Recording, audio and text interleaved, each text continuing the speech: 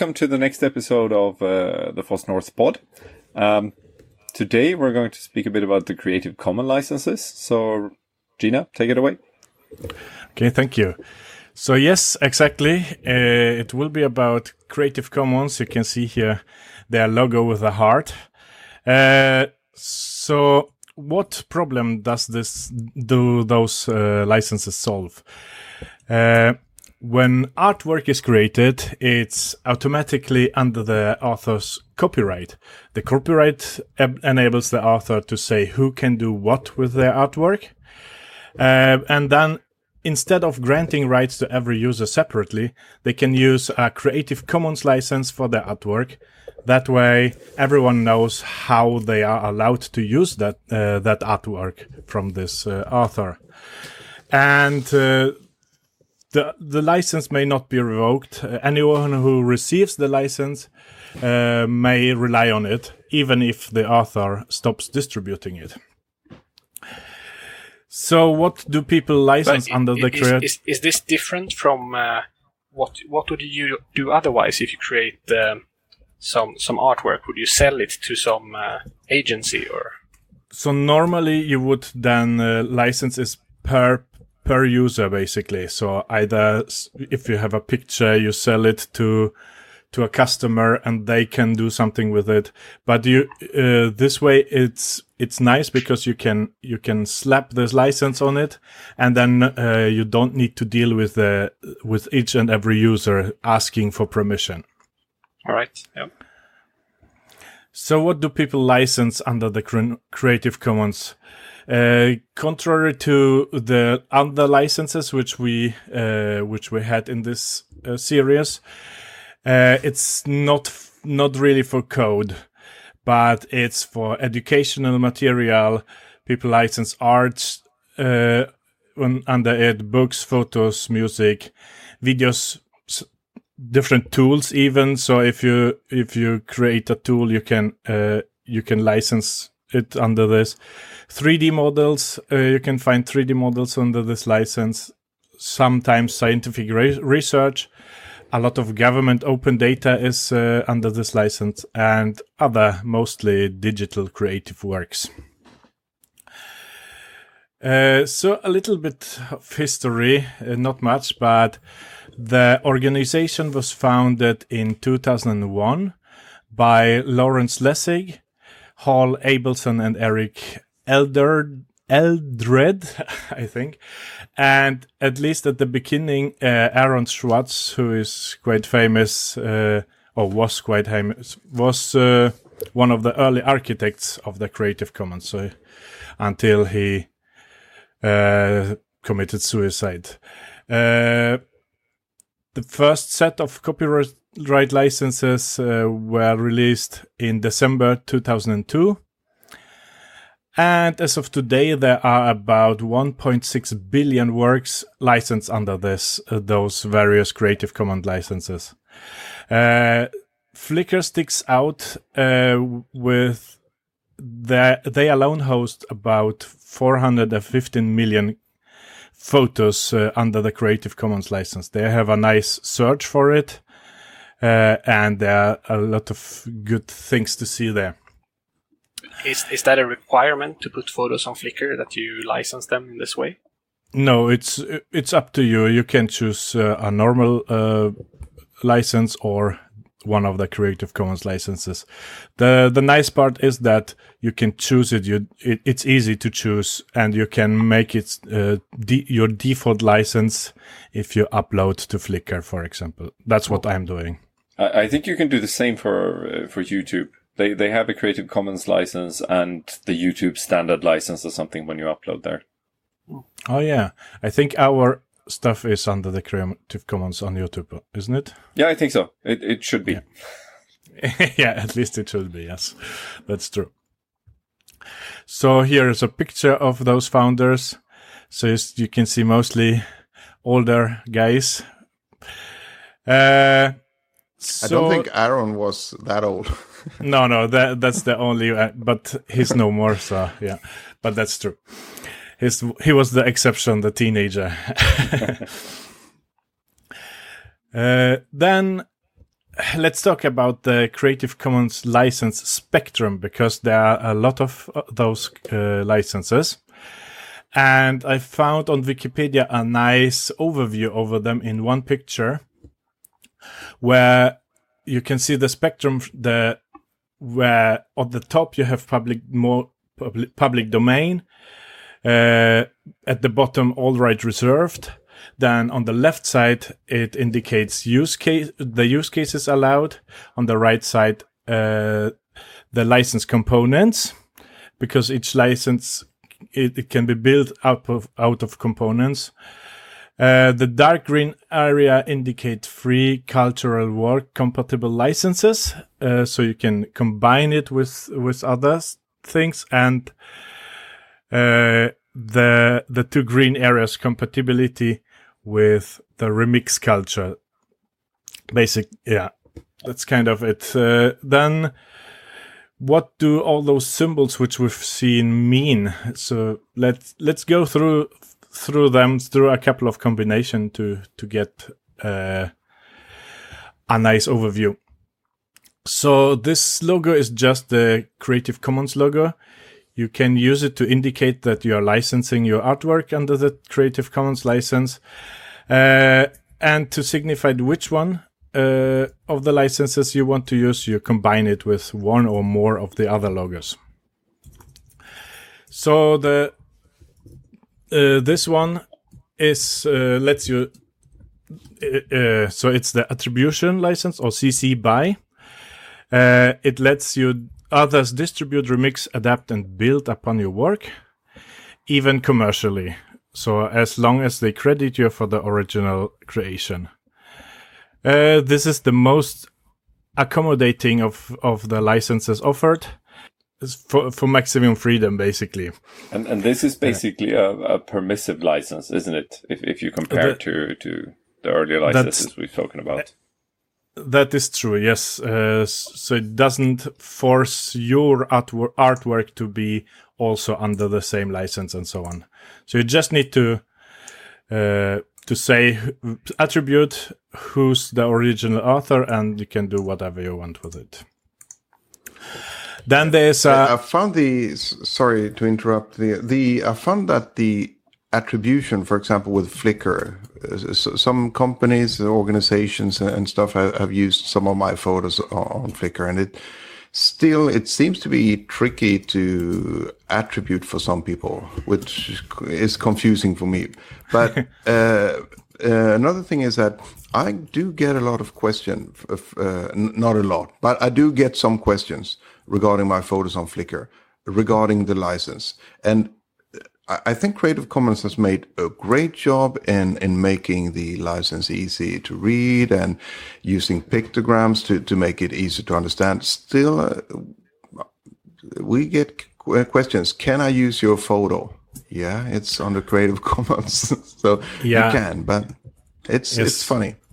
Yeah, I get that also sometimes.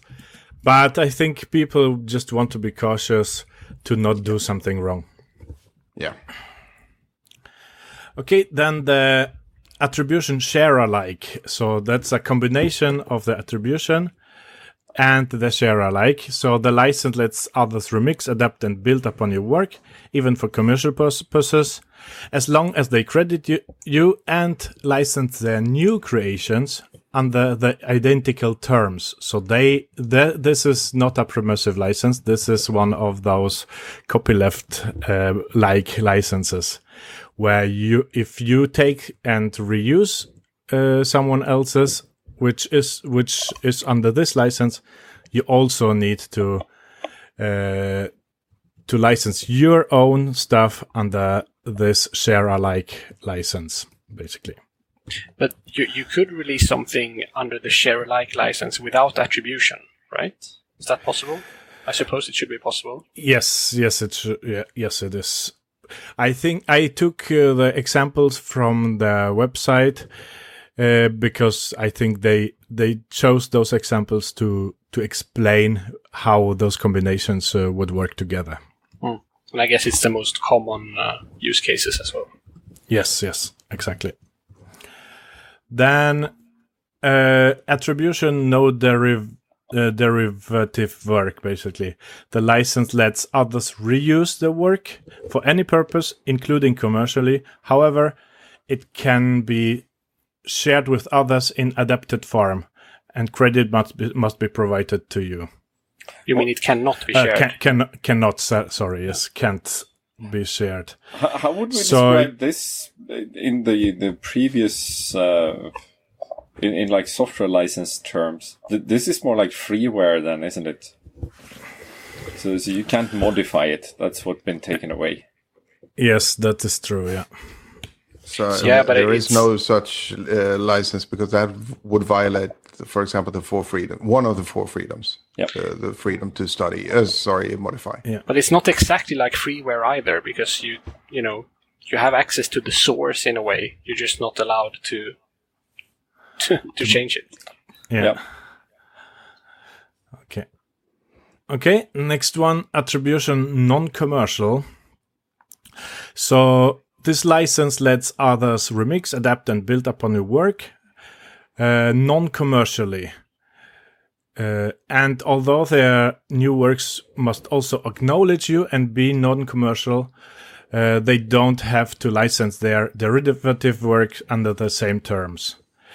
And they offer a couple of those pictures for different areas, so you have a European, like a euro sign, or a yen sign for the Japanese market. But then this would mean that even though you can change the license, so let's say you would take a work licensed under the non-commercial Creative Commons, yeah, and then you would change it and relicense it to, I mean, it's a stupid idea, but let's say you would relicense it to GPL. That you can't do, because GPL allows commercial use, yes, right? That's exactly right, yes. So it would be incompatible with it, yeah. I find it hard to understand with the meaning of commercial here. Since I'm egocentric as a person, let's go back to my examples with some of my photos in Flickr, on Flickr. If somebody uses that, is that commercial use if they're selling a product and using my picture to like promote the product? Absolutely, I would say yes. Yeah, but I'm not sure, because it's not my work they're selling. So no, they are using your work to promote their business, so that's a commercial use. But I think this is tricky. So, for example, if a company has a blog and they're using one of my photos in their blog just for fun, is that commercial use? I would say we can look at, for example, GDPR also, which is also talking about commercial use and household use. So perhaps there is some similarities to get, where it really depends on a lot of details, and the devil is in the details where the border between those two are. I mean, and again, just to reiterate what we said last time, so this is not a free software and open source license either, because it's the discrimination about for a purpose or a group, so to speak. Yes. I'm not sure even if anyone calls any of those Creative Commons licenses open source licenses. I think they are just Creative Commons licenses. Yeah, I'm just trying to relate to the previous discussions of permissive and so on. Yes. Yeah. Okay, then that's true, yes. Okay, attribution non-commercial share alike. I think we kind of understand now. You can combine them. So here the license lets others remix, adapt, and build upon your work non-commercially again, as long as they credit you and license their new creations under the identical terms. So this is, I think quite obvious now that we've gone through most of them. And here again, attribution non-commercial, but no derivatives. Again, this is the most restrictive of the 6 main licenses, only allowing others to download your works and share them with others, as long as you they credit you, but they can't change them in any way or use them commercially. And then there are two outliners somehow. There's a CC0 license, and they write, use this universal tool if you are a holder of copyright or database rights, and you wish to waive all your interests, if any, in your work worldwide. This may be the case if you are reproducing an underlying work that is in the public domain and want to communicate that you claim no copyright in your digital copy where copyright law may grant protection. And the next one is... But I suppose this CC0 would also apply if you just create something yourself and you would like to put it in public domain, but you're in a jurisdiction where there is no public domain. Yeah, I guess using CC0 for creative works or the unlicensed or something like that for software code, I guess, is a better way to put it into public domain since the concept isn't universal. The funny part is that the next is the public domain mark, so it's not quite clear to me how those two relate. And a point here I think is important. Again, the being influenced by my work with a German lawyer, there's the liability thing. So this would not work in Germany, and I don't think it will work nicely in Sweden either. I don't think you can take away the liability, and that is, so you would be responsible for some damages that could possibly be done, even though you're putting CC0 on it. Okay. So it's not like in public domain. Yeah. But I'm not sure, perhaps this like calls for another discussion with a lawyer. Yeah, I guess so, yeah.